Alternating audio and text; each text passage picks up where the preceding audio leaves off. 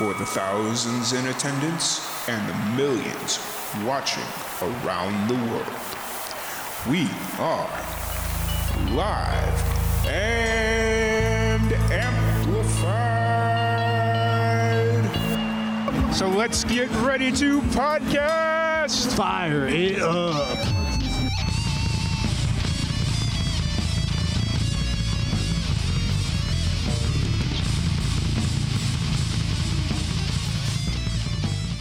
Welcome, everybody, to another live and amplified livecast. I'm your host, Tom Quiet, and we are back at it again with another amazing podcast. It is a two-for podcast today. Today we have a old buddy, a friend of the live and amplified family. We have Dustin Brown. How's it going today, Dustin? Going, dude. It's going. That's good. We were talking a little bit before the stream came on about your little setup there. You look like you're getting ready to take a mob hit out or something. Yeah. No, it'd be much cooler if that was the case.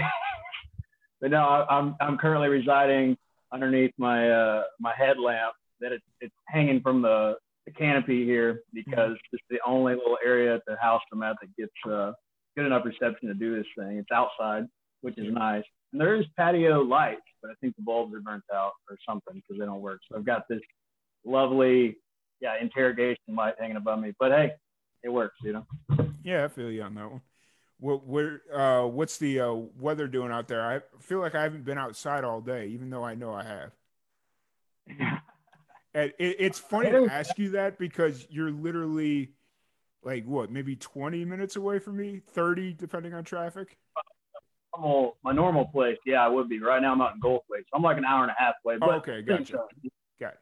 We're in the same stream there of weather, but no, today, like this house that I'm at right now, I only have one window in it, one room, which is great. I got that to sleep in. But in the daytime, I just, I don't want to stay in that room all day, so I kind of meander around. And today was actually, even though it was still in the 90s or something, it felt so much better. I had all the doors and windows open, sitting in the little living room here, because yesterday was like in the hundreds here, and it was like, they didn't feel good at all. But yeah, I feel you. But I'm really happy that we were able to get this set up, get you on the podcast, because you just released a full-length album. I know we had talked about it a little bit on the jam session, but at that point you were still recording it, right? I think, or were you mixing at that point?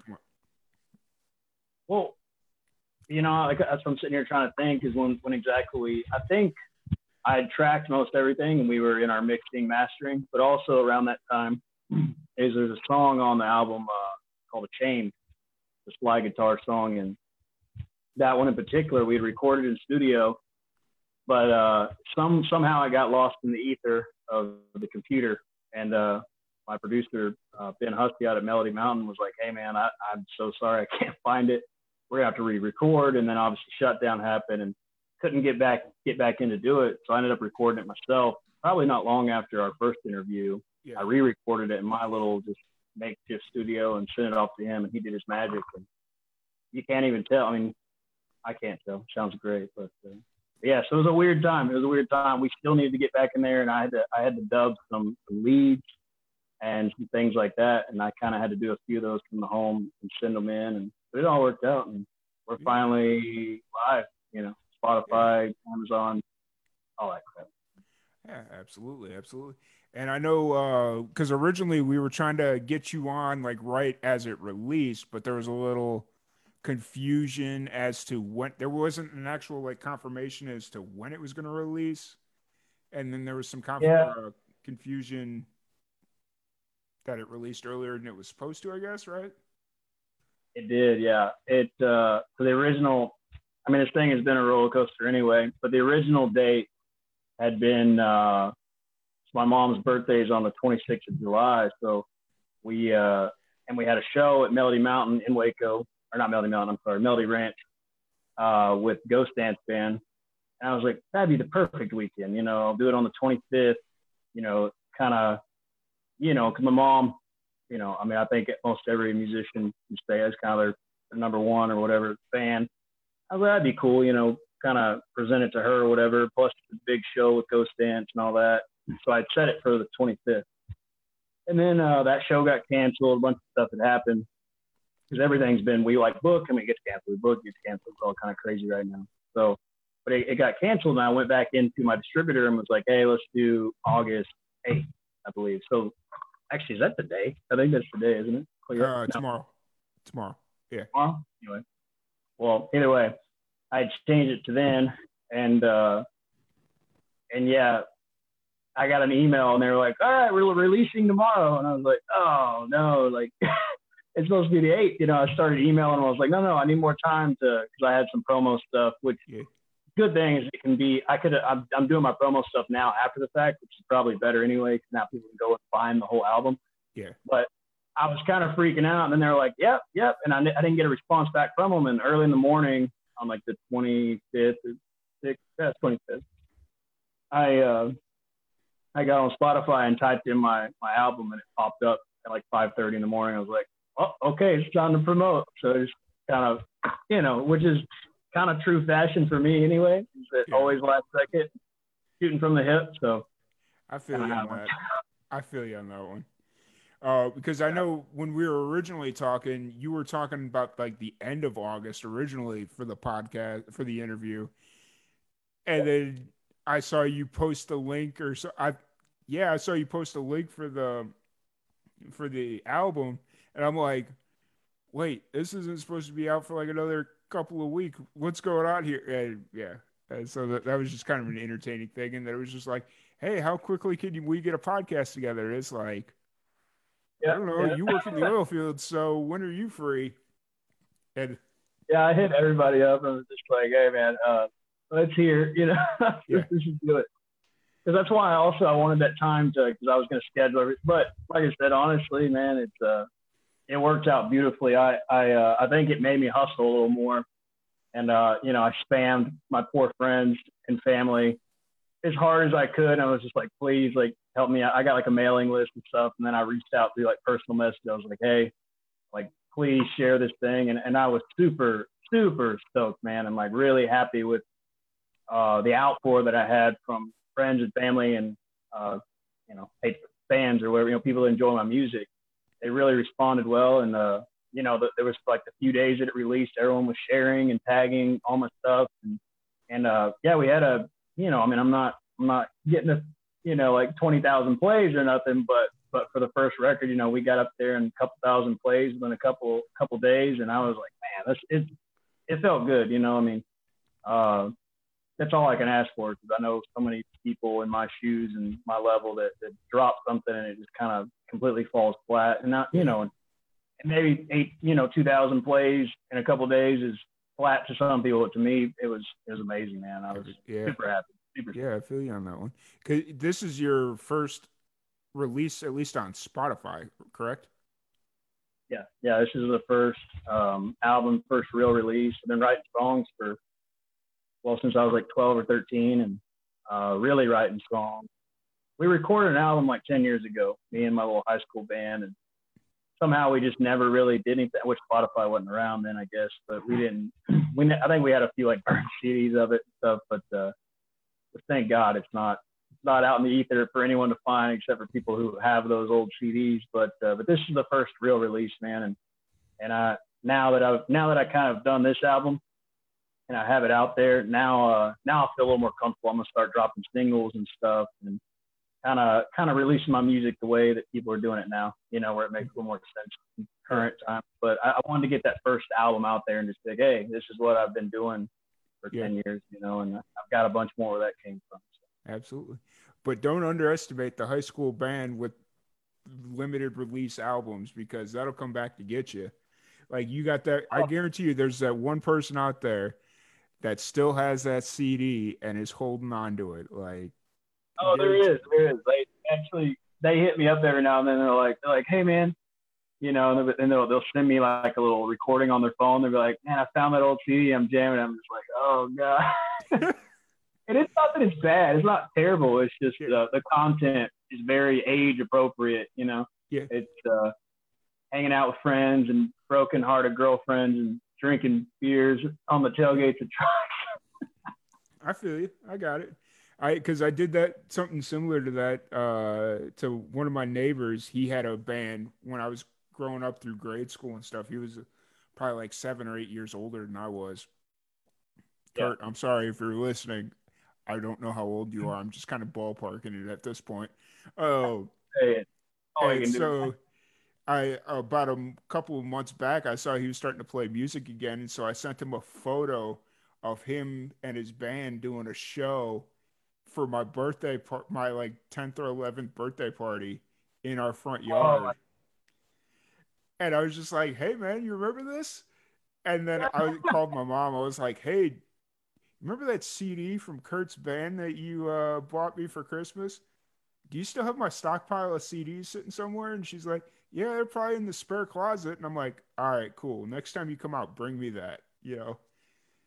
that's good. That's good, man. So, Yeah, that's one of the good, one of the good things I guess about Facebook stuff like that is a good friend of mine, Tyler. He and a bunch of others. Every now and then he'll send me these random photos, but he sent me one a while back now, and it was me, and I could just see by the look on my face and the clothes. I was back when I had really short hair. I mean, this has been probably 9 years ago. This photo. yeah. And I had like this ball cap on, way too curved. I'm wearing like some lace-up chukkas that are duct taped together because Yeah. they're my work boots. And I'm just drunker than hell, like in this picture, like almost just this terrible, awful photo. And he's sitting right next to me, equally kind of intoxicated. And man, it's cool stuff like that. When you've been doing it this long, like those little memories are kind of cool when they pop back up. Yeah. Or sometimes pictures of things you don't even remember. Yeah, absolutely. Absolutely. So, the name of your album is Dreamer's Last Drifter, correct? Full length title? For the people that don't know, what's kind of the story behind the album? Why did you choose the songs that you did to put on the album? Stuff like that. Man, I guess the album, like I said, I've been doing this. I've been writing a long time. I really only got back into hardcore like live performance a few years ago. I went and chased the career and the American dream kind of thing, and which was a good thing. It did some good for me, but then it fell all apart kind of in the middle of nothing, and kind of made me realize that man, nothing's guaranteed. I need to. So we came back to Texas, and I got into oil field work out here, which is kind of what I was doing before on the original deal down in Louisiana. And yeah, man, got re-welcomed back into the music community here, open armed, and lots of support, and kind of got reminded like, all right, maybe I can do something here. And met some folks like Ben Hussey I mentioned earlier, or one of the founding members of Six Market Boulevard, and play with American Aquarium. Stellar dude. He approached me about a year into my re-entry into this journey, and I'll admit I didn't even know who he was at first. I had to,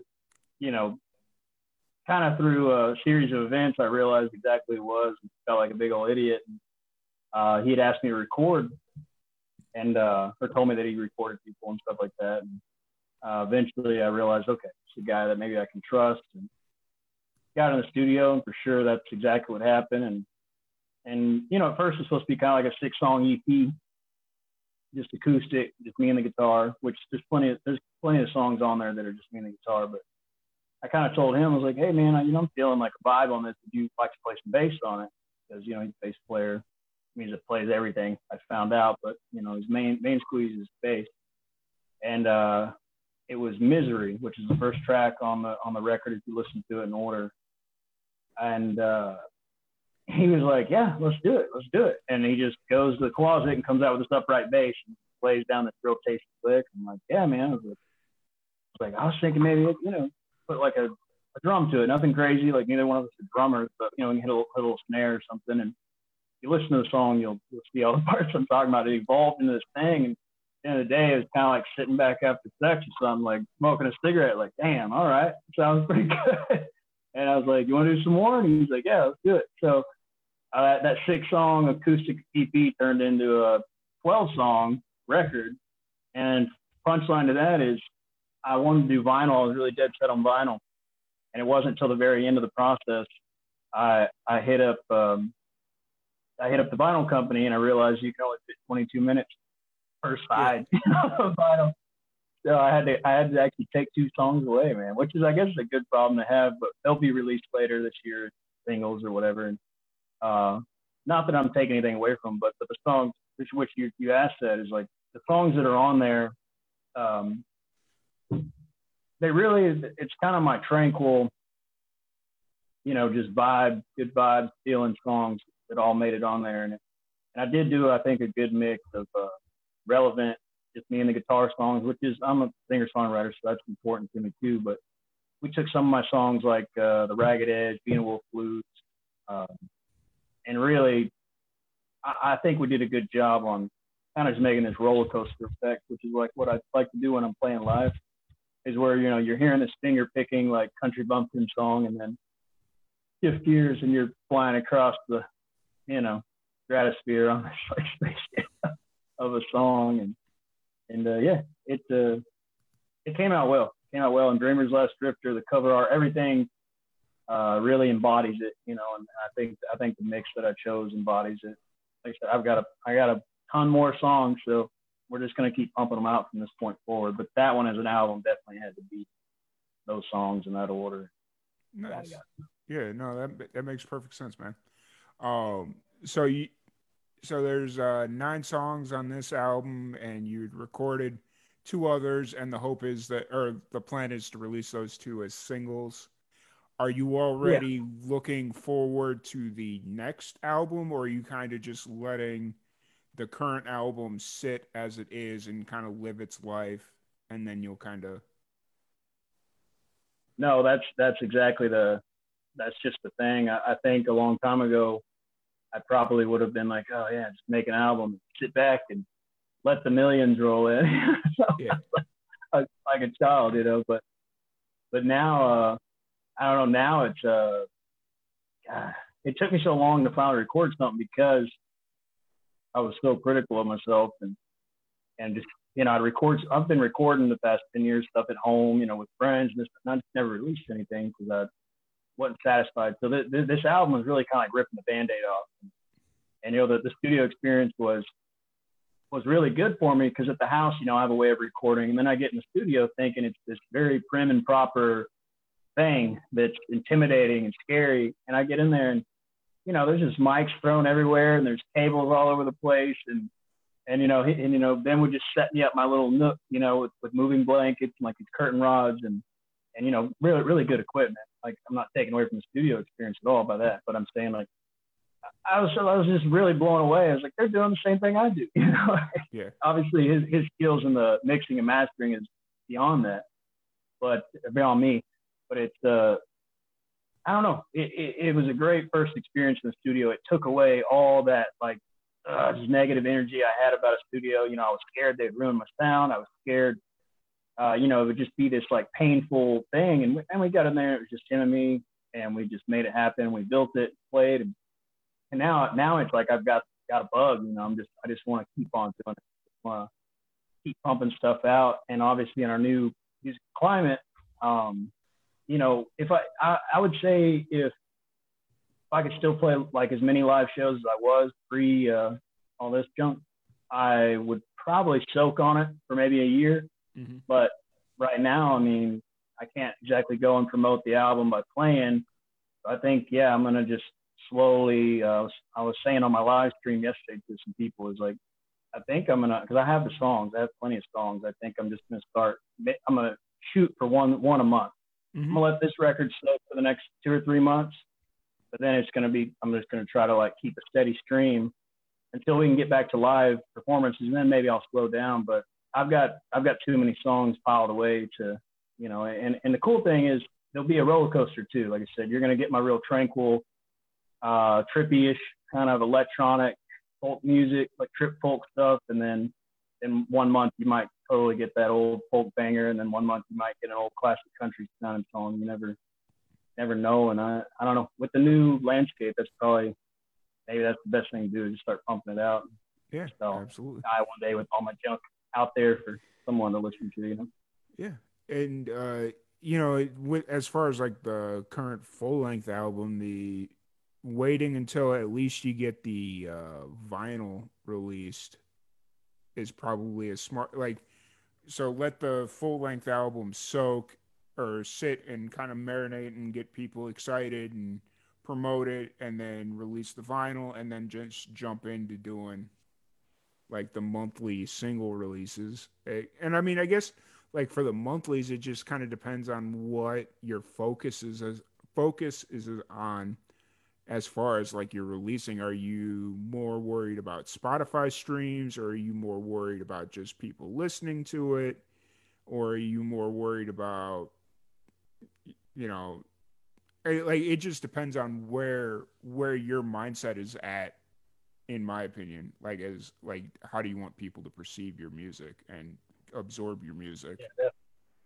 Yeah. On that note, it's like I said, because I have this closet full of songs, there's definitely some new ones that I've been writing lately. I just released it's not on Spotify or anything. You can just get it on YouTube and Instagram, Facebook right now is a song Ready Set, and it directly was influenced by what we're going through right now as a collective, and I have 5 more that all have come out in the past, literally been written since probably the last time I saw you. Um, that man, like I don't know, 4 or 5 years ago, I really hit like this stream of trip folk, very philosophical, just, I don't know, in my opinion, my bangers, and I lost it for a while. And I mean, I wasn't writing bad stuff, but it was, I was writing a little more entertaining stuff, like, all right, we're playing at the bars kind of stuff. And I guess one of the silver linings to, pandemic and everything was it spent a little more time at home, definitely spent a little more time getting all intoxicated, things like that. Like I used to do. But without out and distracted, there's one thing when you're out drinking and entertaining people and stuff, and that inspiration is different then. But there's something about being stuck at the house. And I'm not saying this is the way to write a song. Like, kids, don't take it the wrong way. But for me, sometimes some of that most philosophical, tranquil stuff is either when I'm just blasted, or the next day when I'm recovering, really. And during this quarantine, perfect example, I think everybody probably had their nights of being down and out. I know I did. And luckily I have some roommates at the moment because I was full time on the road, and then when all this happened, I moved in with some friends, kind of just let them crash for a little bit. And that's turned into this beautiful few months. Like, I don't know, we're all, almost 30, but it's been kind of fun hanging out. And, we sit on the back porch, and next thing you know, it's 3 o'clock in the morning, they're in bed. And then, just these ideas and thoughts come out that I haven't had in a long time. And so that'll, like, if I continue that little stream, like, that will be another album. It'll be its own album. But I have enough backlog that in between then, that's what I'm talking about, is those older songs that, I mean, I have songs that are like 6 years old that are good enough to record, in my opinion. That those are the ones I'm going to do the monthly thing. But I definitely am going to keep aiming for albums. So those will just be like I have them. So put them out there. Love, hate them. They're out there. Bam, bam, bam. And then 6 months from now, boom, we come in with at least an EP already. I already got, like I said, it's an EP now, but I'm sure by then I'll have it full length album, with a 10 or 12. And it'll be kind of a continuation of the current record. Yeah. The current record kind of gives you a little taste of what the next one's going to be. Yeah, absolutely. So are you still working out in the oil fields right now, or is that kind of on hold with the whole COVID thing? I'm a mechanic out there. So our work traditionally is pretty steady, because whether it's a boom or a bust, the equipment's still out there and still needs to be fixed. Yeah. But, I'd made up my mind a year ago. Like I said, I've been back into music heavy almost 2.5 years now. Mm-hmm. And I made up my mind a year ago that I was going to quit. And I saved up a little nugget. I paid off most of my junk that needed to be paid off. And I was like, you know what? Like, this isn't a life for me anymore. And really made up my mind. I was like, yeah, it's going to be around July, August, somewhere in there. I'm quitting. I'm done. And yeah, when all this stuff happened, my boss at the time, which made the job really bearable, he got ran off, and it's kind of one of those boss buddy deals where they, just move in some other Yahoo. Yeah. Because he's higher up and stuff, and he's now taken over our group, and the whole thing has fallen to shambles. And but I think I'm just gonna stick with my plan, even though it's probably the worst time in my life to go full time.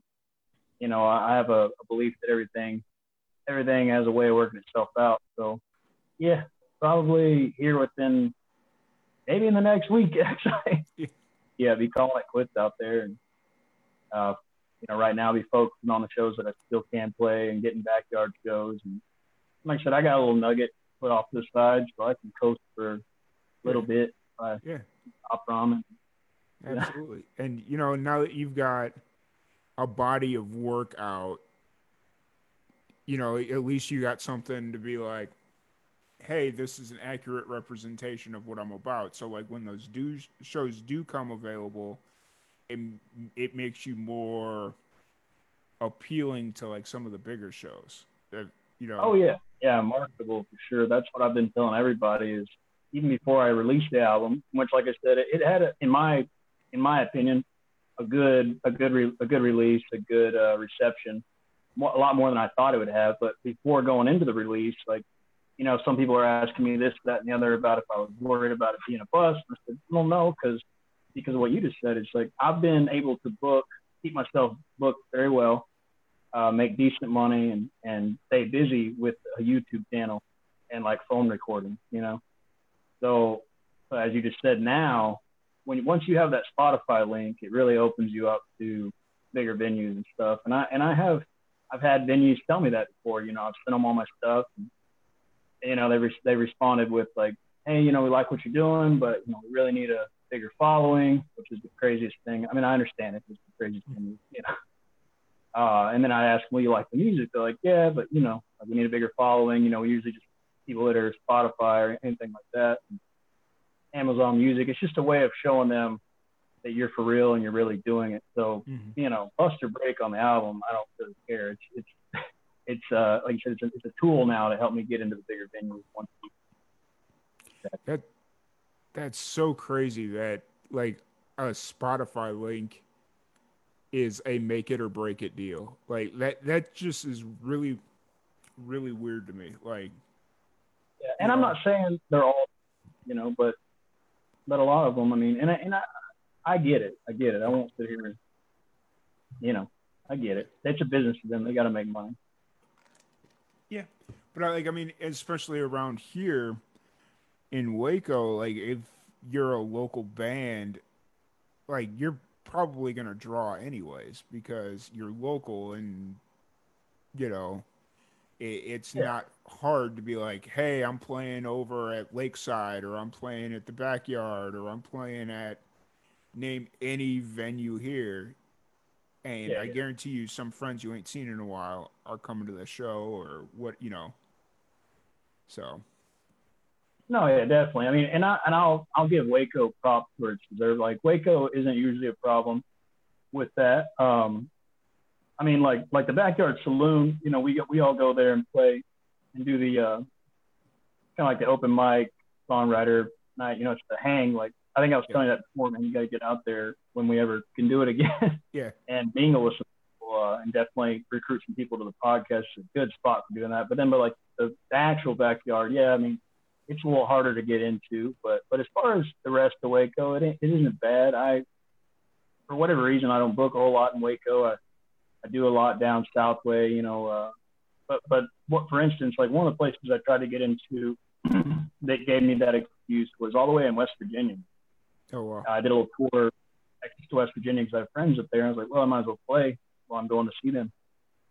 And it just cracked me up. The bookie came back at me and was like, yeah, we generally only book people with like over 1,000 followers and a couple thousand, whatever it was.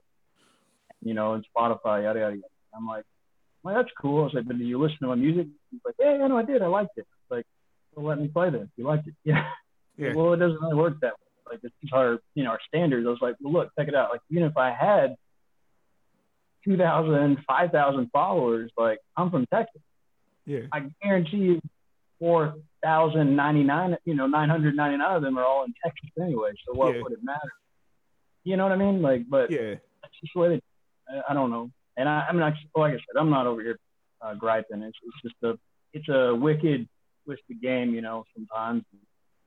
And I think we got into that last time when you're asking about like advice for like other musicians. It's like, don't get screwed over. And when I say that, I don't mean that everyone's out there to screw you over, and I don't mean that sometimes you shouldn't play for free and sometimes you shouldn't play for a little bit of money and a beer. I'm not saying that at all.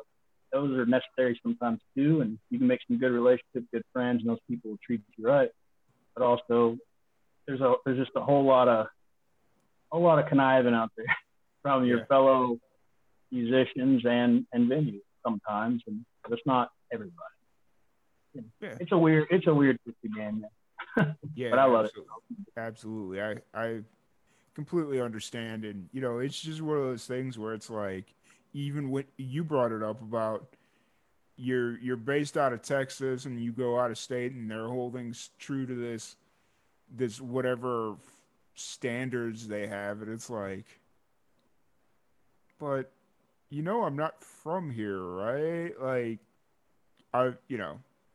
but I could have 10,000 followers, but if I'm based out of Texas, like, you're not gonna get two people there that know me, like, if I'm that far, because I mean, West Virginia, that's across there, that's across the whole country.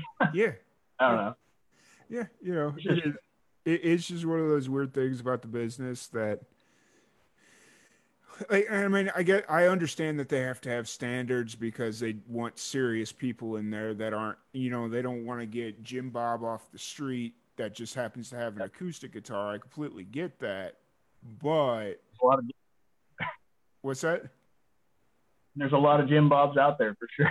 Yeah, absolutely. And so, like, I completely get that, but it's like, I'm showing you a body of work. Here's my following. Yeah. I'm obviously taking it serious to a certain degree. Yeah. So, but it is what it is. It is, yeah. That's the thing. And the cool thing is, I would say that's 1 out of 10. That's 1 out of 10 venues. That's pretty good odds, and anybody that's listening to this and thinking that I'm being, I'm not. I mean, I've been, my overall experience in the music industry has been pretty damn good, and most of the people we deal with are just so awesome. They want to support you, and they take care of you even when it's a bad night. They're going to pay you anyway. Like, we really get taken care of, and I appreciate all the places that I play so far. And like I said, it's like 1 out of 10. You get some weird stuff like that, but it's not bad. Yeah, I got you. So you pay to sing beer. Okay. So you went from a full-time musician that's taking a step back, working a regular 9-to-5 job, back into playing full-time music. How has your music kind of changed from when you first were first really serious to now?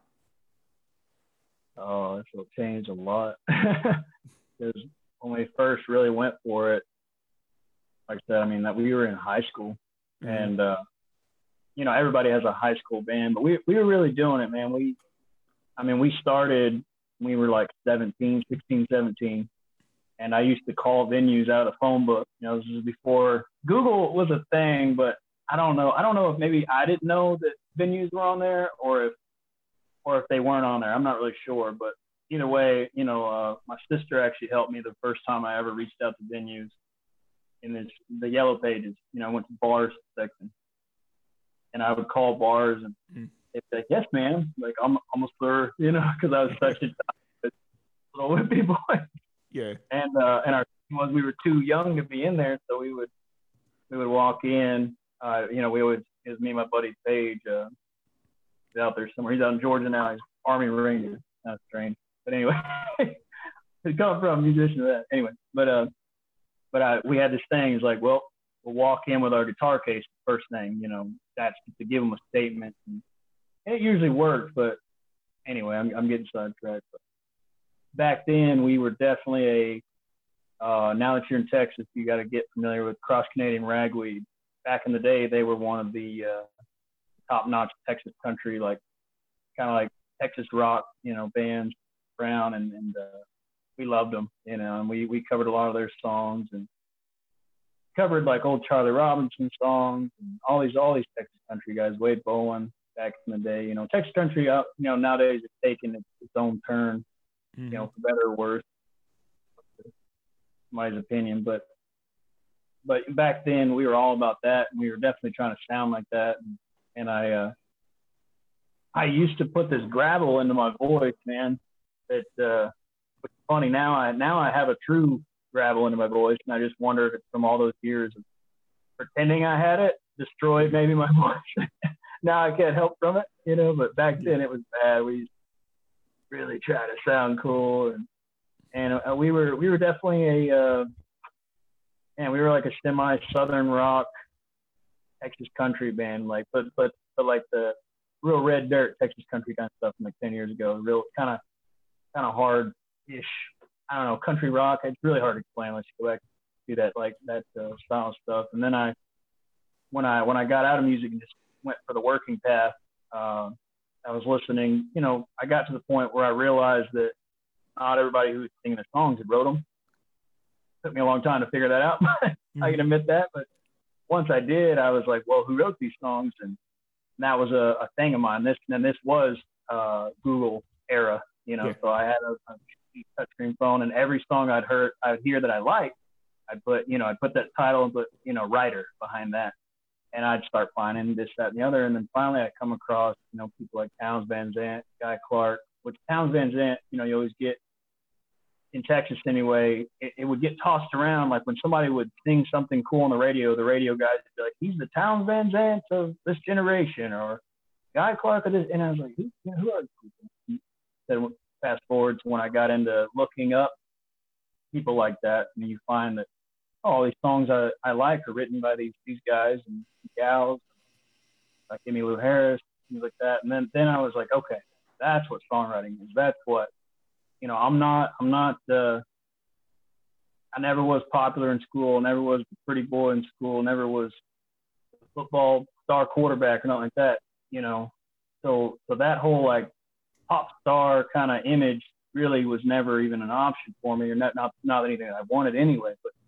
But what I realized is like, oh, you can be in the shadows over here on this side, writing the songs and getting the real credit, maybe not by the whole world, but people like me, like when I was young man, Googling, and then you realize people had cult following and stuff, and I started emulating that. And there for a while, I emulated it too much, and I definitely was like sounding like a knockoff Guy Clark, Townes Van Zandt, Blaze Foley, and not as good as him, but just a total terrible knockoff of them. And then, then I faded away from that and let that kind of settle, which was good, which is what I needed to do. And then yeah, this my song started really coming out, and I still hadn't found my voice. And then about 3-4 years ago, I moved back to Texas. I gave up on the diving thing down in Louisiana, and I had an apartment to myself, and I was really able to just wake up every day, cook a little breakfast, drink some coffee, and just sing and play. And finally, man, it just hit me like a ton of bricks. Found my sound and mixed, the new boisterous sound that I'd found that I actually could sing. And a buddy of mine helped me out with that. He was like, hey, man, all your songs are monotone, this boring, like, blah, blah. He's like, do this, and finally made me comfortable with singing. And somewhere in between, I found what I'm doing now, which is still have that monotone, like good lyrical songwriter stuff, but then I have some belting out, and it's only evolving. I just put a thing out on Instagram that's kind of a concept video for one of the new songs that I was talking about, called Out There, and man, it got received super well by just like random people and friends and stuff. And that's probably the next evolution of, I'm always trying to grow and make something different. I'll try to keep true to my songwriter roots and playing or writing style, but I definitely want to start incorporating, more of my electrics and more modern day kind of stuff. I guess. That's the whole name of the game. You know, I mean, I can sit here and do replica songs of Towns and Guy and play bowling and stuff like that, which is fun and great and respect to the greats. But at the same time, it's, you know, you got to move on at some point, I guess, Yeah. and make something that's folk music for the current, you know, I guess. Yeah. I gotcha. So is the plan kind of moving forward to ultimately build a band around yourself, or do you kind of like doing sticking with the solo set for yourself Well, as far as to be live shows referred, go? yeah, well, you know, I've always been doing solo besides the band a long time ago, but for the new career, I've been doing solo, and I got hit up by some guys it's almost been a year ago now, last like October, November, something like that. A fella had reached out to me and, you know, asked me if I ever wanted a bass player. I told him I don't have a band, and then I don't really do the band thing. And he kind of pushed me in a good way. He was like, hey, well, you know, what would it take? And I said, man, I think I joked around, popped off to something like, you know, unless a whole band just fell in my lap right now, I'm not into it. I like playing with the band. It's just a lot of work. And he's like, well, give me 2 days. I might be able to make that happen. And sure enough, he hit me back up, and he hit up some old guys that he'd been playing with in this other band, and out of nowhere, boom, had a band. And it took, you know, we practiced through on and off through November, December and stuff, but I was already recording at that time, so they're not on the current record, unfortunately. Yeah. Because we were so far. Mostly it's me and Ben Hussey, Holly Garrett played on it, Christopher Smith and Ghost Dance. So it's just like this tormented, kind of crazy time for me trying to record and trying to practice a new band. And then, you know, we finally got an hour set down, which is what, you know, what we needed. And we booked a whole month, man. I had a whole month of it booked, like on and off. But at the first initial, we had our debut would have been St. Patrick's Day at O'Brien's Pub in Temple. I don't know if you've been seeing posts, you know, now that you're getting kind of settled into the Waco scene and stuff. O'Brien, you know, they support us pretty well when they do, you know. And we had our debut show on St. Patrick's Day, which is good for there because it's an Irish pub. Yeah. And obviously shut down the day before. So it was man, it was just kind of crushed us. Like, dang, you know, we had all this stuff. I had a bunch of solo shows, and I had like 3 things with the band, and just like that, all of it got taken away. And it was like, all right, well, let's hold our heads high, and we practiced a few more times. Like, well, we'll just, you know, we'll add a few more songs when we reopen. We'll be ready to go. We reopened, and in the time it took me to book another month out, we shut down again. Yeah. Literally, not kidding. The day before, we had a Deep Ellum with Ghost Dance Band up in Deep Ellum Art Co. It was going to be this art festival outside, real cool deal. Everyone's going to wear their mask and everything. And then just like the month before, 2 months before, we got shut down the day before, like the final hour we got shut down. And it's like, damn. So anyway, rambling. But the band right now is in dire straits. We're trying to keep it together, but you know, it's kind of hard to do that when things are not really happening. So yeah, and that's the crazy thing is like, so back in, I don't know if you saw me posting about that film challenge thing I was doing a few weeks back. The weekend I was shooting that, I was supposed to go down to Georgetown and watch this band or catch this band that I'd had on the podcast like a month prior. And I'm in the middle of this shootout, and I'm sitting here like, dang, I can't afford to drive an hour down to Georgetown for a 2-hour show to drive an hour back, not taking into consideration like pleasantries, talking to the band, you know, and actually introducing myself and stuff like that. So I messaged their manager. I was like, hey, man, I ain't going to be able to make it, but you got a show here at the beginning or at the end of July. I'll catch you then, and you're still in Dallas, so yeah, it's going to take me a little bit longer, but I'll catch you. And then the day before the show, they started instituting travel bans in Texas and closed everything right back down. And I'm like, dang it, I should have just sucked it up and went 4 hours down to Georgetown, or taking that 4 hour break and enjoyed it, because now you don't know when it's going to happen. Like, I was just talking to a buddy that lives up the hill, same apartment complex that I'm in, but just like up the hill. You remember when you came in, you came down the hill. He lives up on the top hill part. Where I drove first when I got lost. Yeah. And I messaged him. I was like, "Hey man, how are things going?" And he's like, "I actually got a show tomorrow." And I'm like, "Wait, they're still doing those here in Waco?" And he's like, "Yeah." And so might try and go check that out, but so. Shit, man, that's the thing. I mean, yeah, like I was just talking about earlier, is, you know, being all pretentious about, you know, shows and stuff. Like, I've definitely been guilty of the past, taken for granted, you know, the restaurant gigs and stuff like that, you know, where, yeah, I mean, and maybe it's just me, maybe I suck, but most writers or musicians will tell you, like, the restaurant gigs sometimes can be rough because people are eating and they don't care about you or whatever. And you know, we're narcissists, so we want people to pay attention to us. But now I would give anything. I'd give anything to have that. But just to go out and play a little bit. Yeah, that's why I did that live stream, my first one last night. I've really been against it and holding out because I'm owned. You know, I just feel weird about doing it, and I was like, man, I gotta get this. I gotta get some stuff out. I gotta do what we're doing now. You know, just press myself like with this. I don't know, and it turned out all right, but yeah, it's strange the environment we're in right now. But there's still some stuff going on. We speaking of O'Brien's, we actually have a live show there on the 22nd. They got a amendment or a pass. I don't know. They filed something where they were considered. So they probably got like reclassified or something.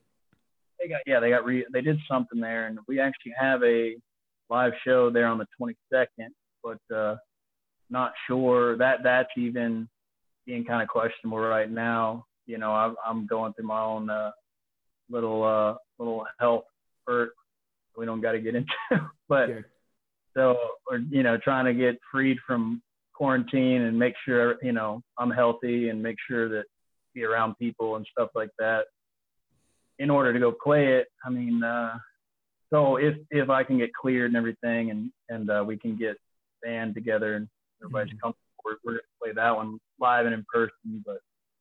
And then like the Rustic Tap in Austin, I had a live stream there past Monday it would have been, but I had to cancel that because of my current situation. And then we had the full band there on the 14th, but that came back kind of good news. They canceled on us because they're preparing to reopen, and they're going to book us when they're actually open, which is okay. With that best cancellation I've ever heard. You know, it's like, okay, instead of the live stream, we're going to do live people. So hopefully the next month or so we'll be down in Austin at Rustic. But, nice. That's one place that I need to get down to. I haven't been down to Austin yet. I need to get down there. No, I haven't been down there yet. I was planning on going down there for South by Southwest. The absolute worst time to go to Austin. But, you know, it's one of those things where it's like, it would be stupid if I didn't go to Austin, given, like, I do interviews, I do podcasts, I do jam sessions. all I'd have to do is, like, hey, jam session over here, and just pick a random corner, and it's done. I was there. We were talking about you getting a van, man. Get a van set up, and like you could pull that, especially during South by. Yeah, you could pull up, open the sliding door, have you like a desk built in, and just be like, "We're doing podcast here," and I guarantee you could throw a stone and hit like some badass band, you know, or musician. Yeah. Actually, it's funny. I was listening to the Joe Rogan podcast this morning. I didn't get like all the way through it. It was the one where I think it was the most recent one. He had Rob Lowe on. I haven't listened. I listened to the last one, the artist guy. Post Malone. No. He's a painter. I listened to Post Malone. But no, oh my God, David something maybe. Gotcha. Anyway, he like worked for Vice, you know, just wild dude. Like, yeah, Oh no, they had he had Rob Lowe on. That dropped today or yesterday. I don't really remember. I didn't wasn't really paying attention to when it dropped. And they were talking about like doomsday prepping type stuff. And Joe brought up this company called the Earth Roamer, and basically they take big Ford trucks and turn them into like these indestructible ATV type vehicles. So they take Yeah. like the big F-350s, put a badass camper trailer on it, and make it like this indestructible thing.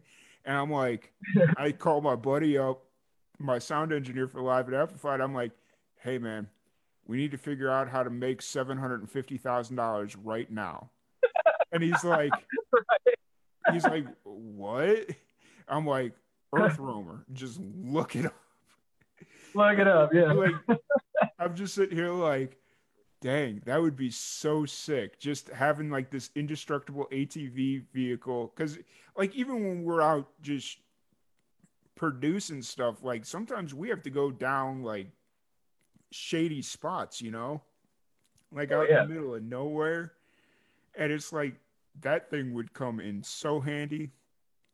Oh yeah. Yeah. But, I you know, just, uh, just I pipe saw an through. article. Yeah, yeah. That well, you're hitting the nail on the head though. Because I saw an article the other day. Like I told you last time, I did buy me a high top van. It's an older one. Not like the new bougie stuff. I got an Yeah. older one, but it's high top, whatever. I'm in the middle of converting it right now. And I saw this little. So because I'm always looking up van life stuff, I get hit with these articles. This article had popped up, and it was like recent spike in travel vans, during amid the coronavirus, yada yada yada, and it was they were interviewing this guy that this company, him and his brother like convert them, they've been doing it for years, yada yada Yeah. yada, and it was just great because they were like, oh yeah, they just kind of meagerly, mentioned like, oh, you just need, a couple 100,000 and be good to go, and like somebody turned that article later that day, I ran into it again. Somebody turned it into a meme. And they're like, oh, that's cool. So you're just telling me typical to the American dream, like unless you're rich, you're already rich, you can't live free or something like that. Like the cost of being free is being rich or whatever, Yeah. So That's yeah, funny. that's about because that van life stuff is out of control too, man. Like, Yeah. I mean, even like I said, I did well. I found an old cheap one, and I'm converting it myself because I have the ability. But if Yeah. you don't have that and you go to buy those things, they're like seventy to $130,000. It's insane. Yeah. Absolutely. But I had this guy on the podcast a couple of weeks ago. He goes from he lives somewhere here in Texas. I'm not 100% sure where, but I think it's like south central, somewhere like central West Texas area. And no, wait, it's fucking Lubbock. What am I thinking of? Dang, I don't know why it took me forever to think of that. I'm like, I know it. It was Lubbock. He was from Lubbock. So he did basically because he was traveling from Lubbock to Nashville all the time, and so he bought an old van, converted it over, and I didn't know that he was going to be calling me from the back of his van, and so we're sitting there chatting, and it looks like he's sitting in a chair or something, and all of a sudden I just see his dog, like it looks like he's towering over this dude, and I'm like, are you? What kind of dog do you have that he's towering over you? And he pans over and it's like this medium-sized lab that's just sitting on his bed. And I'm like, oh, that scared the crap out of me because I thought you had like this monstrosity of a dog that nobody's ever seen anymore. And he started laughing and I'm like, all right, cool. So, that's the thing, man. I'm trying to. I think like I was talking about quitting my job and everything, and it's probably not the right thing to do. I admit that, but it's what I want to do. I've always found a way to bounce back. So if it all crashes and burn, I'll bounce back. But anyway, part of the new plan going forward with music, is also my van or whatever. I'm not going to go full on van life for a YouTube channel, nothing like that. Like I don't want to go that far, but I got to thinking, I was like, man, like, if do what I normally do now, which is travel around and play music. And when I'm not playing music, you know, I like to go to parks. I like to camp out and stuff. I was like, and I'm one of the people I hate taking. I think I'm gonna refrain from like selfies for sure. But I've got a nice camera, and I'm just gonna try to like stay on a steady stream of posting good photos and stuff like that. And I was like, well, maybe that eventually, it's something I like to do, but maybe that becomes a revenue stream. You know, it'd be cool to, you know, some outdoor company like, hey, we're gonna give you all this cool gear, take a picture with it or something. But at the very least, it'll just documenting my travels. But when I do finally, like I say, kick the job and go full time, that's kind of my plan. Is the band's almost done, and you know, I'm gonna cruise around. And obviously, the original plan was to play a plethora of shows and travel around and live in the band. But you know, even if that's not possible, even if I can just cruise around and play, even if I got a bus, you know, I think the next year, at least in my life, is just going to be a lot more free than it ever has been, especially for that band around doing that thing. Yeah, absolutely. You know, and even before when we sat down to talk about it, I'd been dreaming of these scenarios where it's like having our own like touring van where like getting an old Econo line or something like that, Astro van, Econo line, you know, one of those deals where you open up the back and it's like this fold out stage, and in the doors it's got like little mini plug-in amps, like, so basically, you know, and then you got enough there for like a 4-piece of whatever, you know. And so there's like a thing that rolls out and it's got a little stripped down drum kit. Like, obviously you wouldn't fit a full drum kit in there, but like if you had like a ride, a bass, hi-hat, and floor toms, or you know, something super simple like that, you know, that's enough for just about anybody. And it's like, I dream of that day where it's like anywhere we go, we got a little rollout stage, and just hope the cops don't come. Just, right? Well, dude, that's like, I mean, I don't know if you've ever seen the channel on YouTube, Jam in the Van. Yep. Now it's not much of a van, in at least the episodes I've seen. Maybe when they started it was a van, but it's definitely like a full-on RV. But that's what they do. And I want to give them credit, and hopefully, I haven't dug that far back into their history, but hopefully it actually started in a van at some point. But that's the whole idea, is that they go to all these festivals, and then they, like, you know, when a band comes down from stage or whatever, they're like, hey, come jam in the van. You know, they cram them in there, and like I said, even though it's kind of an RV, but yeah. Actually, yeah, that'd be super. Funny story. When we were in Nashville in January, when we were doing acoustic sets, and one of the girls we had on there was actually an intern for Jam in the Van. Because when I was like doing a little prep work to kind of get familiar with their music, the first thing that popped up was her Jam in the Van session, and I'm like, oh, that's cool. Hey, how'd you get involved with them? Oh, I interned for them, and they had an opening, and my band just happened to be playing this festival. And they're like, hey, you want to come in and play? You know, one of those setups. And I'm like, oh, that's cool, you know? So, but yeah, no, I don't dig through their stuff like that. But like, I know, because I know right now they haven't really been releasing all that much as far as doing because I'm subscribed to them, so I get the notification. They've been doing a lot of live. They've been a lot of live. Yeah. Okay. Like, and I will admit that I have not clicked on them, because I'm usually, when I get the notification, I'm in the middle of something else. But yeah, on my phone, I get the little notification. It says Jam in the Van live. You know, it's like, so I think maybe they've been doing that, I guess. I don't know. Yeah, I got you. And I know they were also doing like an actual Jam in the Van type thing where they were bringing in, like, everybody was doing like acoustic sets in their own van. So they were having bands like take their cell phone, prop it right there, and then like do their own little acoustic set. But, you know. Yeah, they put out a PSA on that, you know, that they were accepting applications, and it was yeah. You're right. Right at the beginning of all this, yeah, they were like, you know, shoot yourself in your own van, record yourself on your phone or whatever, and send us and upload it to YouTube, and then it was tag them in it or whatever, or send them a link or whatever. You're right. I totally forgot about So I was actually, when I got it, I was considering it, but it was like me and the band really weren't tight yet. And I was like, whatever. Like, Yeah, I got you. That's Yeah, right. yeah. Yeah, if you So guys, I'll help you.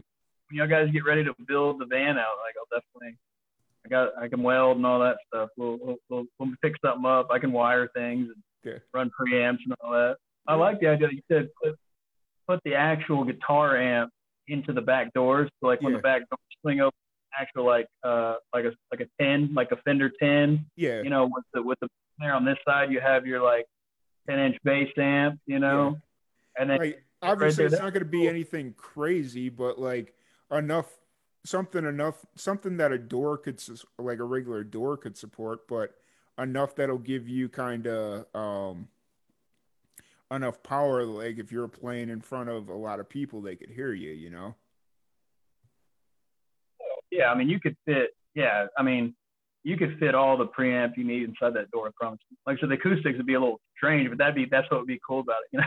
You know, Yeah, yeah, that's very true. um you have your singer, bass guitar, lead guitar standing on the ground, and then you have the drummer like in the band, like yeah, sweat going crazy, like he's getting no cool. air. It's like you got to put Yeah, that piece of plexiglass around him just to kind of subdue or yeah, like muffle his sound a little bit. And he's just sitting yeah. there in like this oven because it's so hot outside, and he's got no. You know, in the middle of a field somewhere at some festival.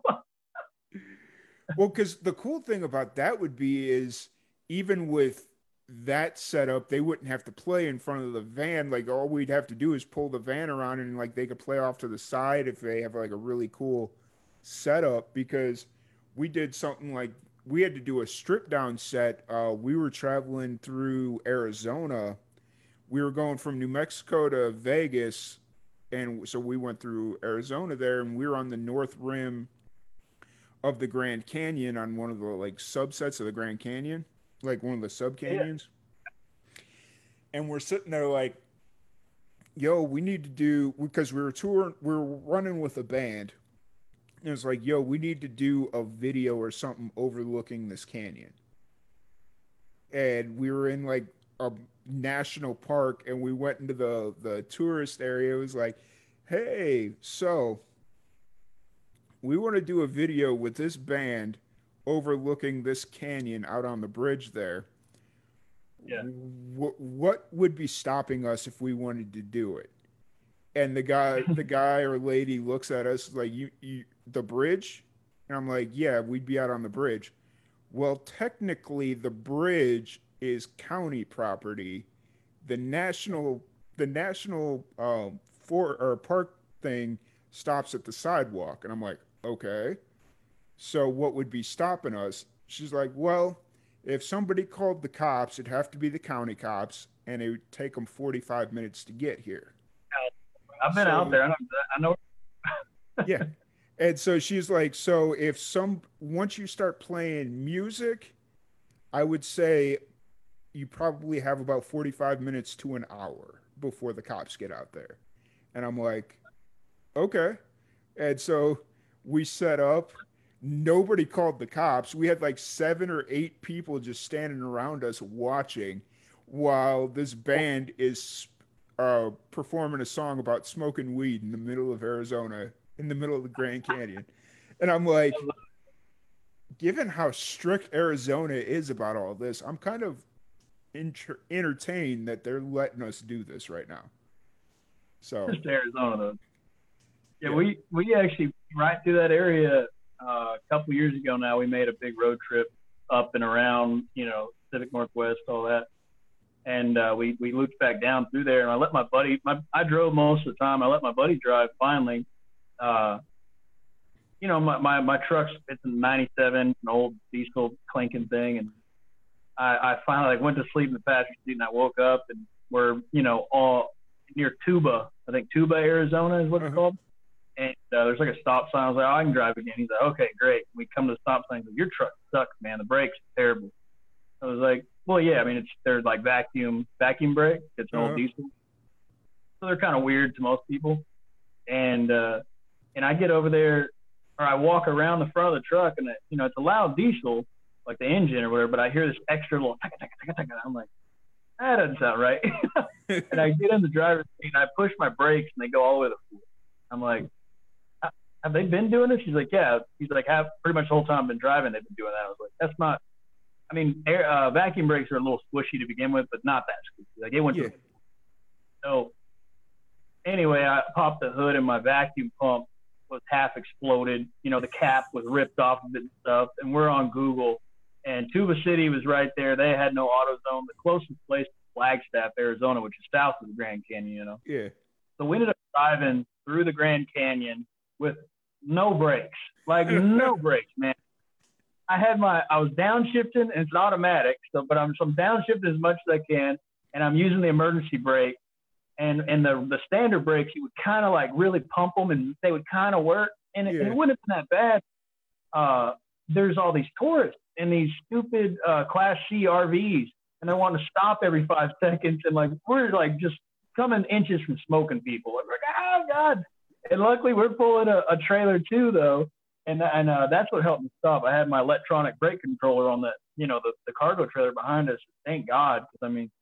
But anyway, we went all the way through the Grand Canyon, and we got cell service at one point in there, and I'm calling all the AutoZone, O'Reilly's within 100 square miles. Like I said, finally Flagstaff had the part. I was like, well, hopefully we make it. And anyway, we camped in the Grand Canyon. There's nothing you can do about it. We camped and still enjoyed ourselves. And then we made like 90-mile trek just with no brakes, with no real brakes. Yeah. I probably shouldn't be telling that, but we made it all the way to Flagstaff. And, we got a vacuum pump, and I put it on and changed it. I know that area well because of that. It's stained in my brain. Yeah. We were on that north.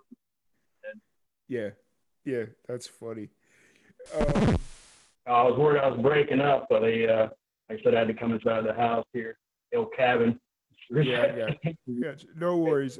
We've been going for a little bit, so we're good. Everybody got your socials.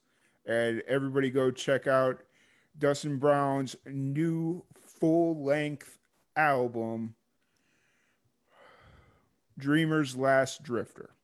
Sure. And check them out. Facebook, social media, Facebook, Instagram. Are you on Twitter as well? No, I stay away from that. Okay, I got you. But Dustin, thank you so much for jumping on the podcast, man. I really appreciate it. I'm glad we were able to get this to work. Because when you messaged me about being out in the middle of nowhere, I was just kind of concerned that we weren't going to be able to make this work. And the fact that you found one spot to kind of make the cell signal. You gotta take how it was. Because I had to run it. My phone came from like 10 down to like 3 real quick, and then it was like 1%. I ran inside to get the charger. Yeah, like right now I'm leaning on one foot, standing halfway sideways just to keep the good reception going. But yeah, I got you. I appreciate you. Yeah, absolutely, man. I really appreciate you jumping on. Thank you, everybody, for tuning in, and we'll catch you guys later. Later, guys.